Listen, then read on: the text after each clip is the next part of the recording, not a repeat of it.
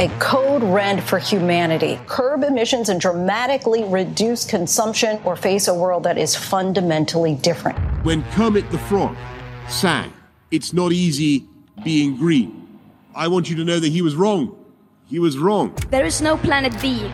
There is no planet blah. Blah, blah, blah, blah, blah, blah. It is unequivocal that human activities are responsible for climate change. If unprecedented changes are not made and made soon, there will be irreversible damage to the planet. Zero carbon. East Talk. Hello and welcome to Zero Carbonista, Series 3, The Sky's the Limit. I'm Ian Collins and this is the UK's #1 environment-based podcast. We often start these episodes with the phrase, "what a week." But there's no other way of slicing this one. What a week. We've now found ourselves without leadership and direction. Boris Johnson has gone. Well, okay, not quite, but you take the point. Over the last 72 hours, great men and women walked into that prime ministerial office at number 10 and urged him to go. They had their reasons, they had their letters, and told him the game was up. They were first to make the point, they said. Well, let's now speak to the man who's been urging him to off for the last 3 years. He's the green environmentalist and entrepreneur, Dale Vince. How are you, Dale? Yeah, I'm good, actually. And I want to say, actually, I think we've been leaderless for the last 3 years. I was going to say, yeah. Come on, it's quite strange, all these people saying, you must go, Prime Minister. It's like, have you been listening to this podcast? Because, the message has been loud and clear. And it's kind of happened. I mean, what's your first reaction to this? I'm bemused, right, that so many Tory MPs suddenly couldn't stand him being prime minister any longer. You know, I guess they reached their own tipping point, and that last lie about not knowing about Pincher the Pincher just pushed them over the edge, right? And this is Johnson at his most classic Johnson, I suppose. I was going to say stupid, but he didn't need to lie about it. He could have just said, yeah, I appointed the guy. I thought everybody deserved a second chance. Let's move on. But he didn't. He pretended he didn't know. Another stupid lie. And this one killed him. Yeah, that's it. And then, of course, from your perspective, I mean, when you start to think about replacements, I don't know if you've even started to delve into the list, but it's got to be somebody who's going to tick the boxes you've been asking for ages, forever. Oh, my God. What a lineup, though, right? What an identity parade of misfits and wallies and incompetence and unqualified people we have in the running. And now the Tory party themselves will choose our next prime minister. I mean, that's happened before. They seem to do that all the time. Yep. And I just don't see any good choices in there, actually.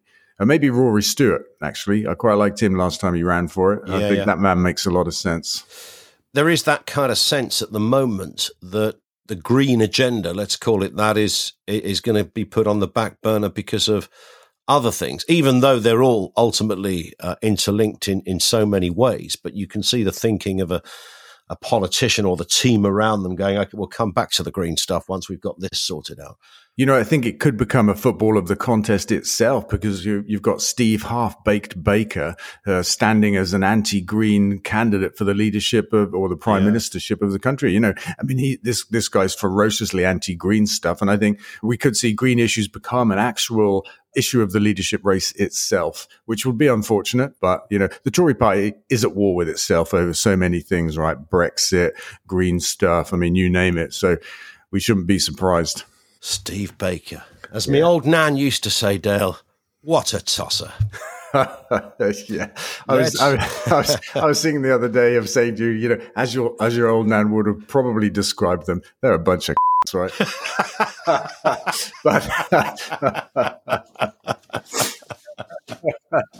I nearly went there myself then. I was thinking...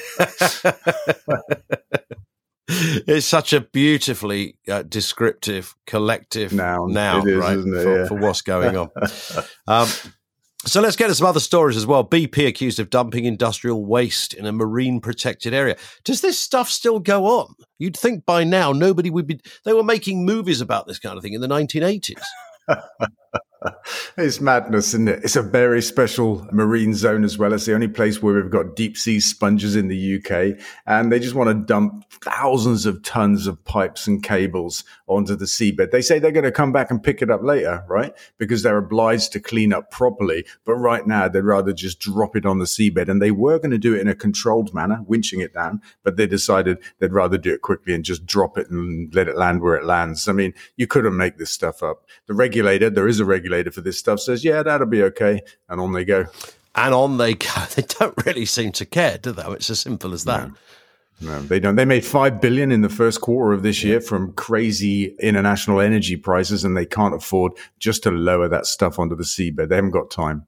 Here's a question from Simon on Twitter. Why do you reckon Simon Jordan was so angry with you? What a fantastic interview. This would have been your appearance in the week on TalkSport, right? Yeah. I mean, I don't know why, right? But it seems to happen every time I go on there. I mean, some people are saying that I trigger him, which is quite amusing. But yeah, he goes off like a 9-bob rocket every time I'm in the studio.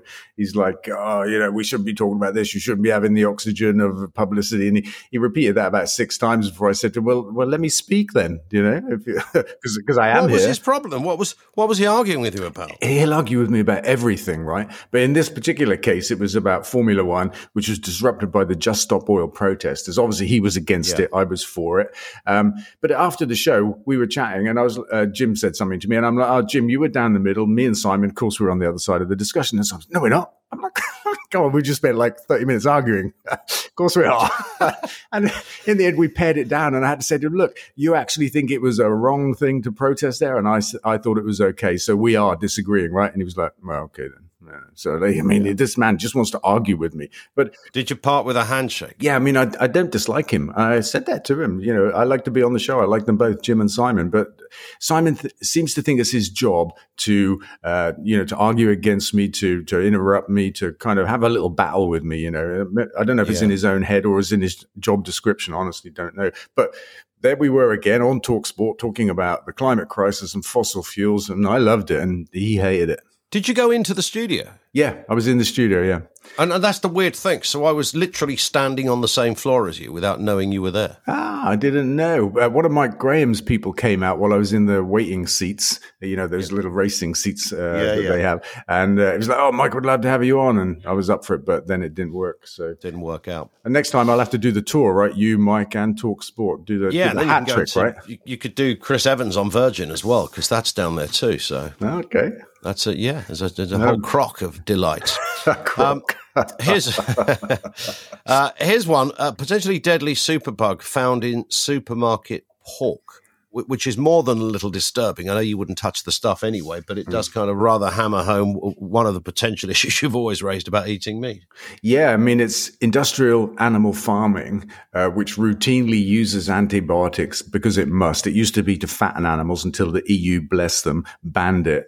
We may reintroduce it for all we know. But anyway, now they use it to control disease because these animals are kept in such awful conditions that disease is rife. And that is causing resistance to antibiotics. And what's happened is somebody bought a whole bunch of different pork, red tractor, organic, all the stuff you might think is better, and tested it and found bugs galore, and bugs that are resistant to the last resort antibiotics that we use to save human lives, which is incredible and scary. And the numbers are, a few years ago when they ran the test, there was one sample in 100 that had this stuff going on. And now it's 1 in 8. Wow. Okay. That's a big rise. Yeah. I mean, that should be disturbing to anybody, right? Yeah. And then there's somebody in this article saying, oh, it's okay as long as you keep the pork separate in the fridge, wash your hands after you've touched it, clean all your utensils, don't mix it with anything else, and cook it properly, you'll be safe. Thanks. Yeah. Cheers. I like the sound of that. Yeah, it's all right. Yeah, just incinerate the out of it and everything will be all right. Yeah. And wear your hazmat suit and take all these amazing precautions, right? Did you ever have to do that to cook a carrot? Yeah. Alternatively, just bypass the process and eat something else. That's maybe the best advice. Exactly. It's getting ridiculous, right?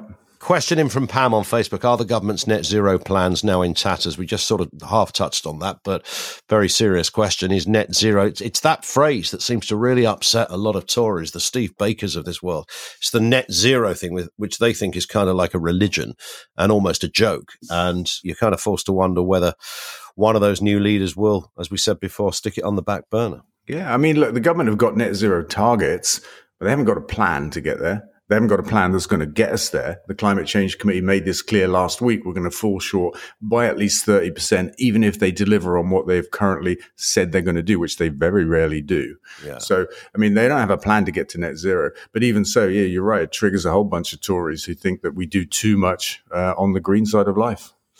What about Kellogg's here? Kellogg's failing in a court challenge, back to food again, against high-sugared cereals. This is amazing, isn't it, when food companies, whether it's them or somebody else, kind of tries to at least have the decency to fess up and go, yeah, this is absolutely rammed with shit.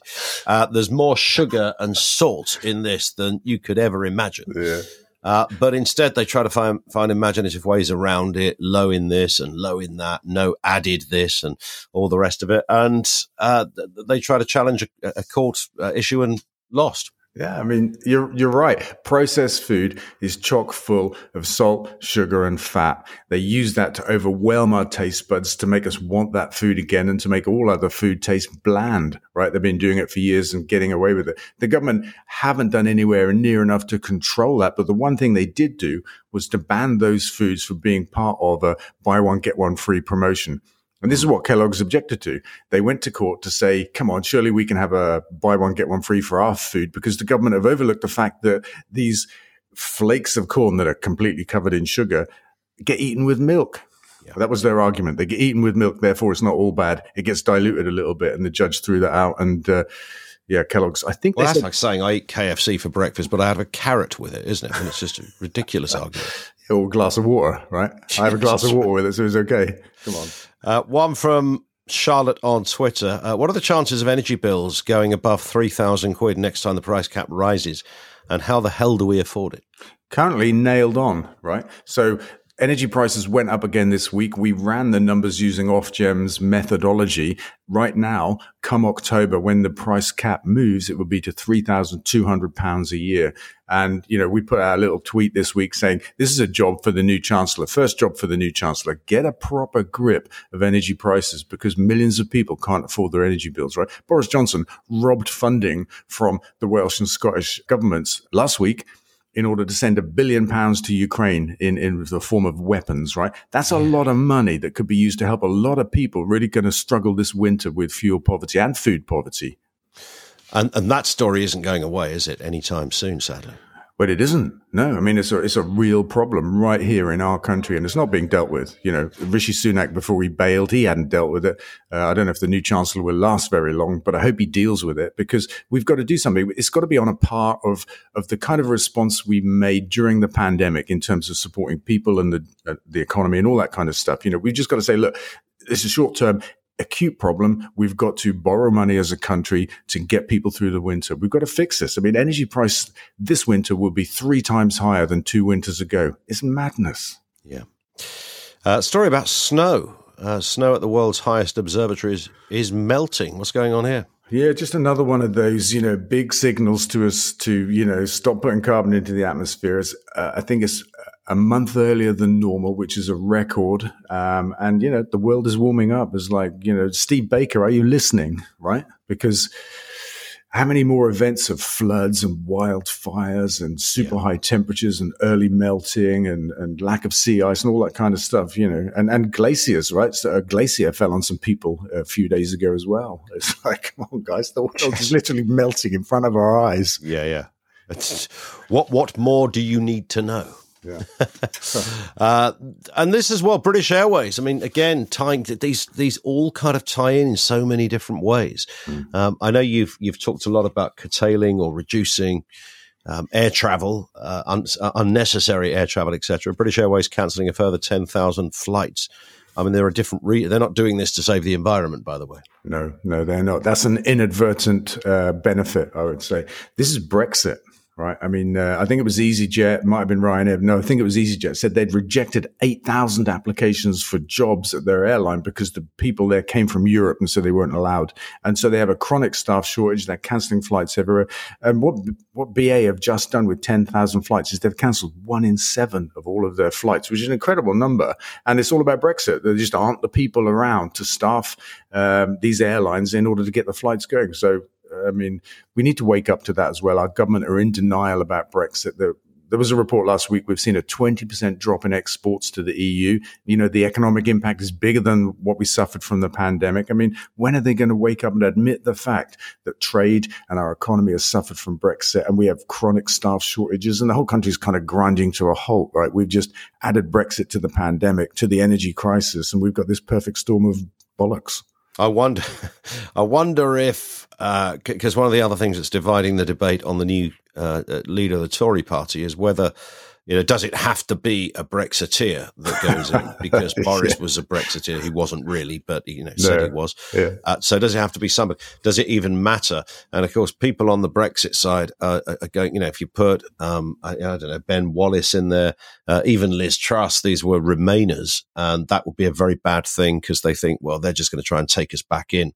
I don't think they are. I mean, even the Labour Party have now said, we're not going to take us back in, and said we're not going to even agitate for that. That's true. And the moment that Keir Starmer made that announcement, Boris Johnson quits. So you kind of think, hang on, are we going to end up in a curious situation where we have a Remainer Prime Minister who is more EU friendly than the Labour front bench, who's now nailed their colours to the mast?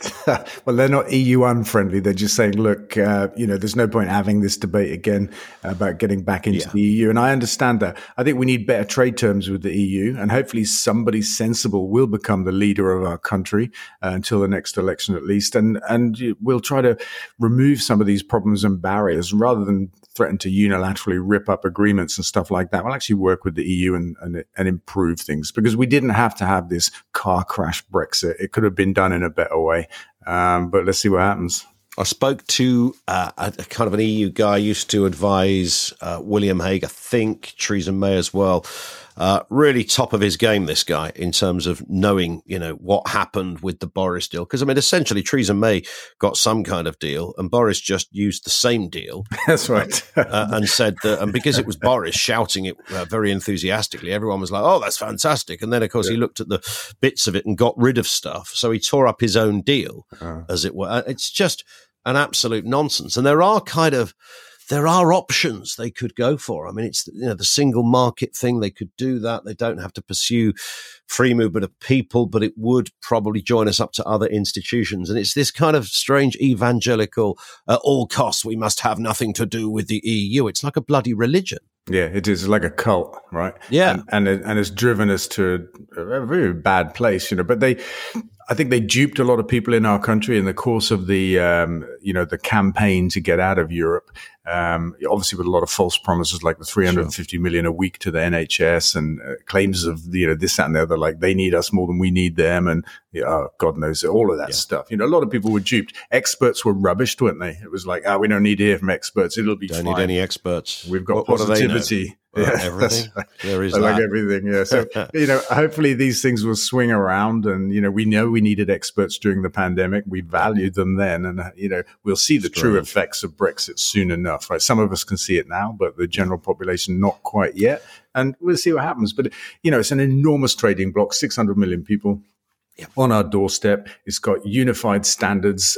You know, if you're in there, it's very easy to trade. If you're out there, it isn't. I mean, that's and actually, you know, a 10-year-old could have worked that bit out. But that's right. Climate change good for UK wine production. Is this a positive story or a terrible story? I think it's one of those cute little ways to look at a f***ing catastrophe, right?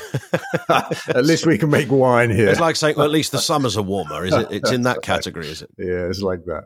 And a final question from Jim, who says, I know you've planted your own trees, Del, but what's your view on co-foresting? Should all companies be getting involved? What is co-foresting? I don't know. Oh. Okay. Well, I mean, I'm going to take a guess that co-foresting is something like coexisting with modernity and nature's natural requirements. So, yes, you build a big old tower block, but you also plant shitloads of trees around it. Is that right? Yeah, I have no idea. But look, I think, yes, all companies should be involved in planting and rewilding. And, you know, if you are going to build something, then, build space for nature as well, or design it in. So with Eco Park, this big thing that we're hoping to build, we are going to build soon, actually. We've got kilometers of hedgerows, thousands of trees, a new wetland area. And we're going to have a 20% biodiversity boost on a 100-acre site where we'll also have 4,000 job business park, a sports stadium, a hotel, and all kinds of other stuff. You know, it is possible to develop and build things and make room for nature. So I'm up for that. There it is. That's it for this episode, Dale. Have a cracking week, and we'll speak in 7 days. Well, that one flew by, didn't it? Flew by.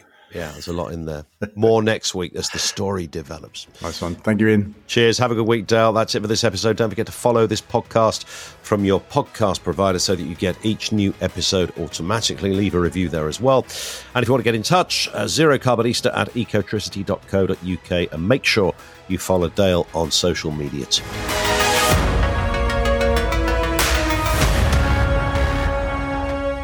Zero Carbon East on.